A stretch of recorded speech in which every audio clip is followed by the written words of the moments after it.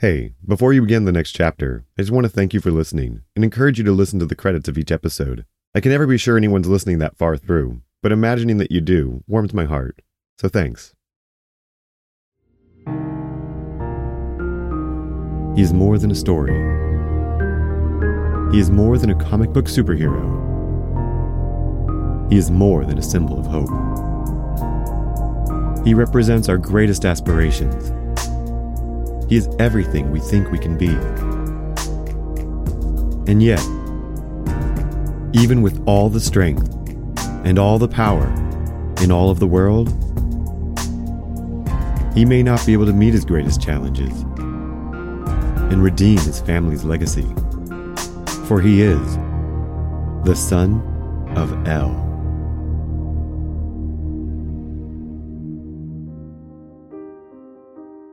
Chapter 20, Orphan of the Light.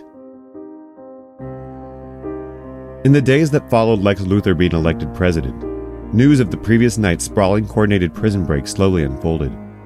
Dozens of the most notorious criminals that the Justice League members had ever faced were free. Of them, only the Weather Wizard and Toyman had surfaced on election night. The rest had disappeared altogether. It wasn't just Iron Heights Penitentiary that had been freed. The three facilities holding criminal metahumans were all part of some grand operation.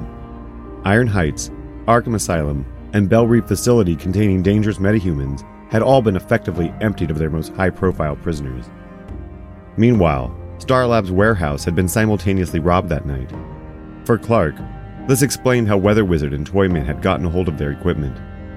Had those two not made such a spectacle of themselves, the prison break would have passed quietly in the night while the world watched the election results come in. Colonel Steve Trevor was sent by Argus to update the Justice League.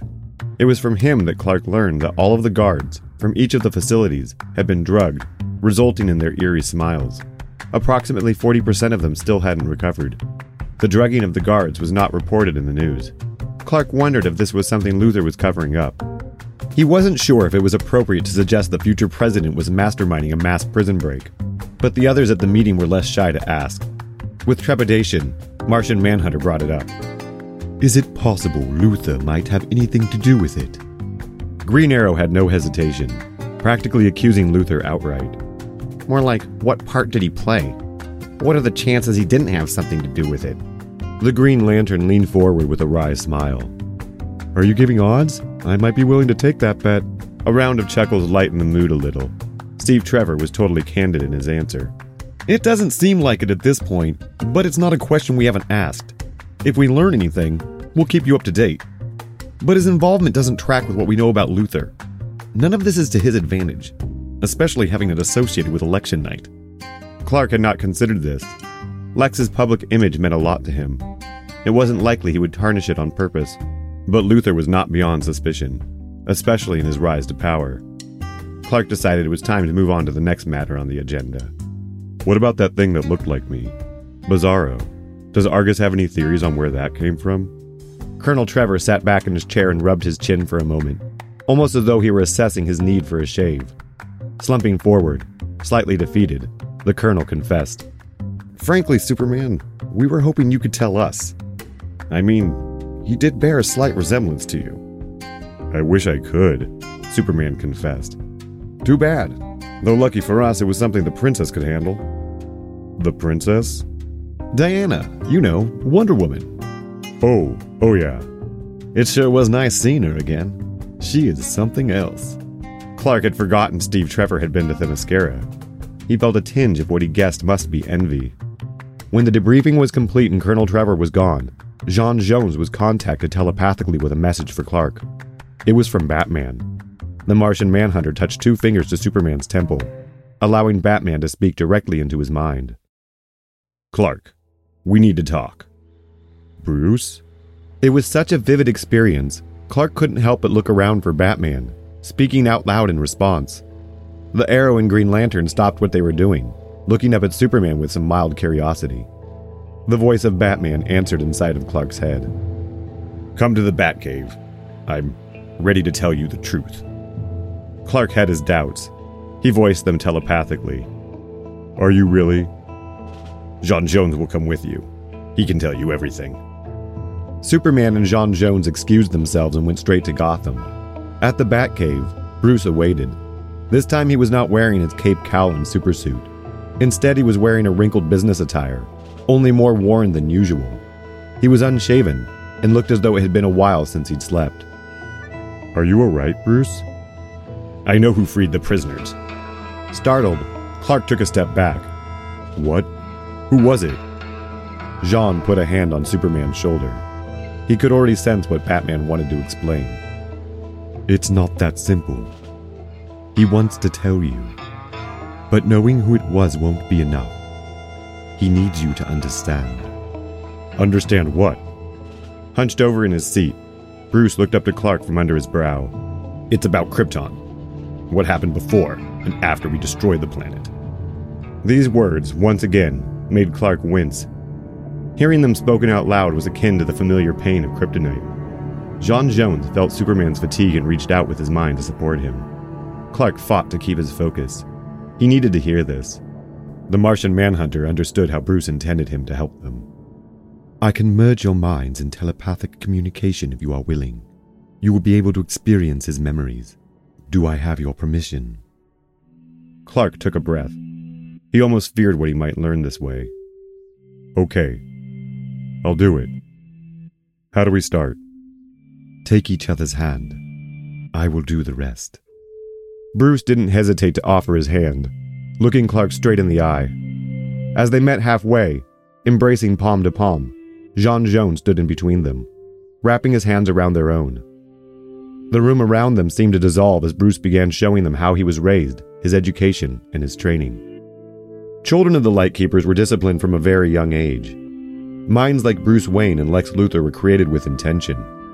Educated by private tutors, Bruce's primary teacher was the renowned robotics professor, Arthur Ivo. Ivo was a cold man. Under his supervision, the boy developed a calculating mind with machine-like precision. Bruce was among the youngest of his generation. Along with his training, he received the most advanced genetic enhancements available at the time of his conception. He had never been directly a part of the planning of Krypton's destruction. His parents thought of him as insurance, in case their plan to destroy the massive planet happened to fail. For a long time, they had their doubts, though Bruce had not always been aware of how deep these doubts ran. In the year before Krypton would return, Bruce's parents were shot and killed in front of him. He was only 8 years old at the time. The grief consumed him, yet he would not let himself show it. Instead, his upbringing and training had prepared him with the ability to begin his own investigation into his parents' murders. On the surface of the crime, it appeared as a mugging. Bruce had been there and witnessed their murders. That night, he swore vengeance against crime itself. It was the naive promise of an 8-year-old lacking the discernment to grasp the complexity of the situation. At 9 years old, he understood this. The shooter took his father's wallet, but left his watch and his mother's ring. This was no mere robbery. Bruce determined that his parents had been killed by either one or more of the families within the Lightkeepers, or by one of the strange associates they dealt with in secret. There was an underworld in Gotham, and Bruce's parents were somehow connected to it. The more he studied, the more he learned of Gotham's corrupt nature. The city was wholly willing to accept the story that his parents were killed by a mugger, but Bruce knew better. His list of primary suspects centered around 6 families within the Lightkeepers. Yet in the months after Krypton's destruction, each of these families were killed off in freak accidents. Lex Luthor, along with Bruce, was the only other child to survive these killings. He was not in the car with his parents when they were killed in an accident. Lex's convenient absence from the car wreck made him Bruce's first suspect. Thoroughly investigating Luthor, Bruce learned enough to conclude that at the age of 14, Lex did not plan the death of half a dozen elite families, including his own parents. Though he showed no grief for his mother and father, and very much avoided his parents' company when he heard that other Lightkeeper families were being assassinated, he wasn't the killer. No evidence pointed to anything more sinister than Luthor's indifference. By the time Bruce was 11, he was learning how Gotham's underworld was controlled by a clandestine organization known as the League of Shadows. He set out to infiltrate this elite organization and embed himself into the bottom rungs of organized crime. For nearly 2 years, he floated around the world working undercover as a master pickpocket. Eventually, at the age of 13, in his pursuit of the League of Shadows, he found himself in South Pacific Asia, infiltrating an elite gala as a busboy. His informant assured him that this gala event was congregated by more than just the rich and politically connected. Elite members of the underworld were said to be attending, but from what Bruce saw, the guest list was nothing exceptional. It was an average high society mixer until a large entourage entered the party. At its center moved a regal man of conspicuous interest. He appeared to have stepped out of another time and from another world. His facial features were sharp. Dark hair swept dramatically upward. Sideburns ran down his jaw, streaked with silver from his temples. His eyebrows were unusually long, and his only other facial hair was a thin mustache, starting at his outer lip and melding into a two-horned goatee. Bruce eavesdropped on the surrounding guests of the gala and soon determined that no one in the room was without fear of this man. Most of them had no clue who he was, yet those who did were too afraid to speak his name. They only dared look his way through the corners of their eyes. The man traveled with an extensive entourage, including an exceptionally well-armed security detail. Slowly maneuvering through the group, serving various platters of hors d'oeuvres, Bruce managed to work his way close to the man at the center. The man's bodyguards would not allow Bruce to serve him directly, but once nearby, Bruce made a startling discovery. This mysterious party guest wore an ancient wristband that Bruce was all too familiar with. It was a singularly unique artifact that had belonged to his father. He had seen it many times in his youth, though not since his parents' death. Bruce was determined to follow this man home, retrieve his father's wristband, and learn who this villain was. Slipping out of the servants' entrance of the banquet hall's kitchen, he quickly located a pack of heavily armed vehicles outside of the gala. Lightly guarded, Bruce was able to slip under one of the military trucks. He lashed himself to the underside of its bed and waited until the armed entourage left the party to return home. Stowing away undetected, he slipped through the perimeter walls of a vast jungle citadel, replete with sentinel towers. In the hours between night and morning, Bruce emerged from under the truck and hid in the nearby trees. He kept a utility pack on him, containing binoculars along with other useful items. From his tree perch, Bruce surveyed the manor and observed the comings and goings of the day. As the sun rose, the servants stirred throughout the castle, revealing themselves by the scattered lights they turned on and off as they moved from here and there. From watching the movements of the staff, Bruce was able to discern the location of the master bedroom, where its balcony looked out on the estate's plentiful garden. The mysterious master of the house never emerged from it, though glimpses of him could be seen as he moved throughout the building. Bruce found tracking the man was as simple as noticing where his staff congregated. They preemptively followed his every move, preparing and securing each space for their employer before he entered. As the master of the estate returned to his quarters, late in the evening, the house slowly unwound behind him as the staff shut each light off once again. Under the cover of the crescent moon's pale light, Bruce slipped into the back door of the kitchen and procured himself a small supply of food. He slept most of the next day, further away from the manor, in a different tree with more support to rest himself. As the sun began to set that day, the staff bustled to prepare for their master's departure. The entourage with its security detail drove out of the grounds in a grand procession. When night fell, the manor remained dark, except for the prep cooks in the kitchen. This was his chance. Bruce came out of his hiding place and made his way to the garden. From inside of his utility pack, he withdrew a coiled rope, bearing a small grappling hook at one end. Securing it to the balcony, Bruce flitted up the rope to the second story and perched for a moment on the banister's edge. He assessed the room ahead of him. Inside, it was not the bedroom chambers he had expected. It looked like a museum of sorts. Along the walls and throughout the room was an array of artifacts, suits of armor, cabinets of oddities, an assortment of curious jewelry, and an arsenal of handheld weapons. At its center was a spiral staircase. Bruce hopped down from his perch and slowly entered the room to investigate. The objects were even more curious upon closer inspection. There was an otherworldly allure to it all, as though a great mystery was held there. Bruce didn't have to look long before he came upon his father's wristband. As unusual as he had always thought the piece to be, it seemed at home among these ancient artifacts. Standing before it, he reached his hand out and paused. It was as though he were standing on the threshold of claiming his birthright, when the silence was broken by the sound of footsteps above. Someone had been upstairs and was descending the spiral staircase. Bruce took cover under a massive table adorned with exotic stones. From his vantage point, he could see a pair of feet as they reached the bottom of the stairs and made their way to the balcony.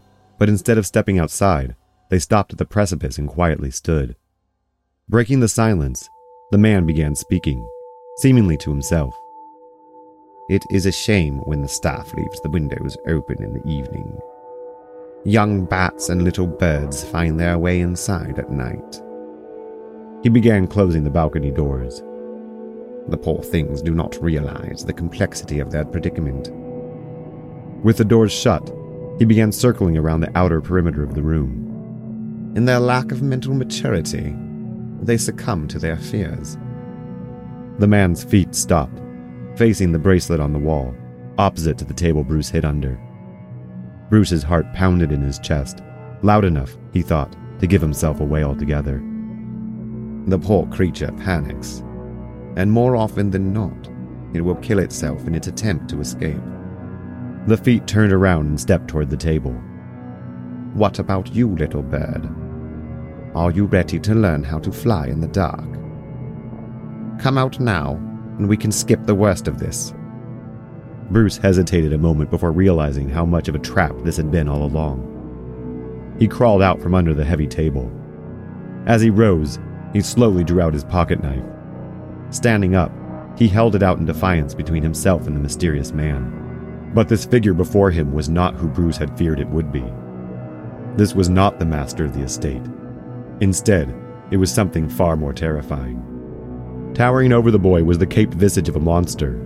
Spiraling horns rose from his head, his face only partially human. The beast scrutinized Bruce with a hard, strenuous stare, sizing him up. Excellent. You learn quickly. Very good. He turned away and began perusing the room, seemingly unconcerned with Bruce's knife. You have nothing to fear, young Master Wayne. I have sent my people away so that I could lure you out of hiding. At the gala, I suspected I had seen you working among the service. Bruce was mystified. Was this the same man he had seen before? An elaborate mask assisted by fear and imagination seemed to distort his perception. Bruce strained to see this man under his disguise. Unperturbed, the man went about examining his own collection. I cannot tell you how much you have exceeded my expectations. Since arriving on our grounds, only my chef could detect any trace of you.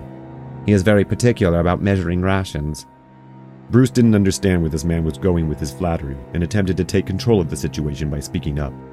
Who are you? The man stopped and squinted at Bruce, measuring his potential once again. Yes, very good. A student without questions is a student unwilling to learn. Bruce stood frightened to his core. This masked man seemed larger than life. Even so, he stood his ground and demanded answers, lifting his extended arm higher and pointing his knife outward. I asked, who are you?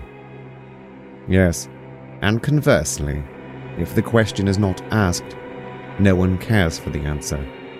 So, to answer the question you are indeed asking, Mr. Wayne, I have been known by many names, most of which no longer have any meaning. I am the demon's head, Ra's al Ghul. Though to answer your deeper question, the one you are too afraid to ask, I was a friend of your father and your mother. The man proceeded to reach up and unfasten his mask, removing it to reveal the entirety of his face. I must apologize to you in particular, Bruce Wayne, for I fear that it was through their association with myself that your parents' lives were taken from you. He looked down at Bruce with a mixed expression of grief and pity.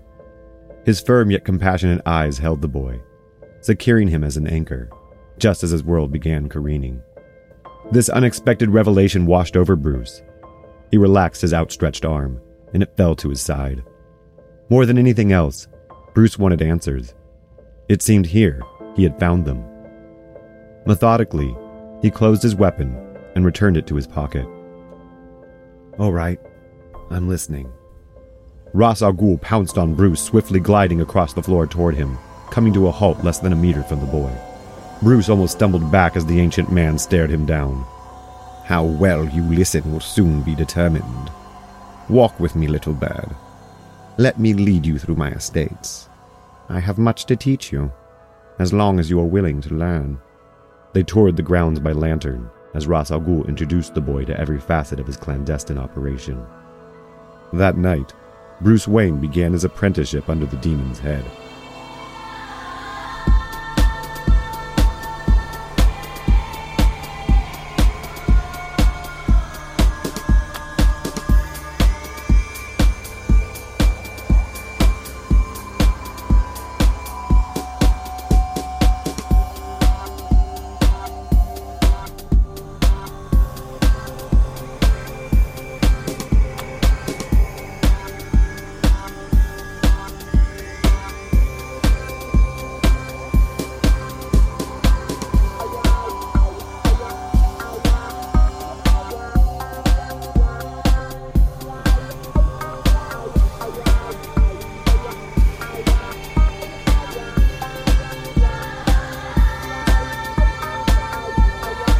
Thank you for listening.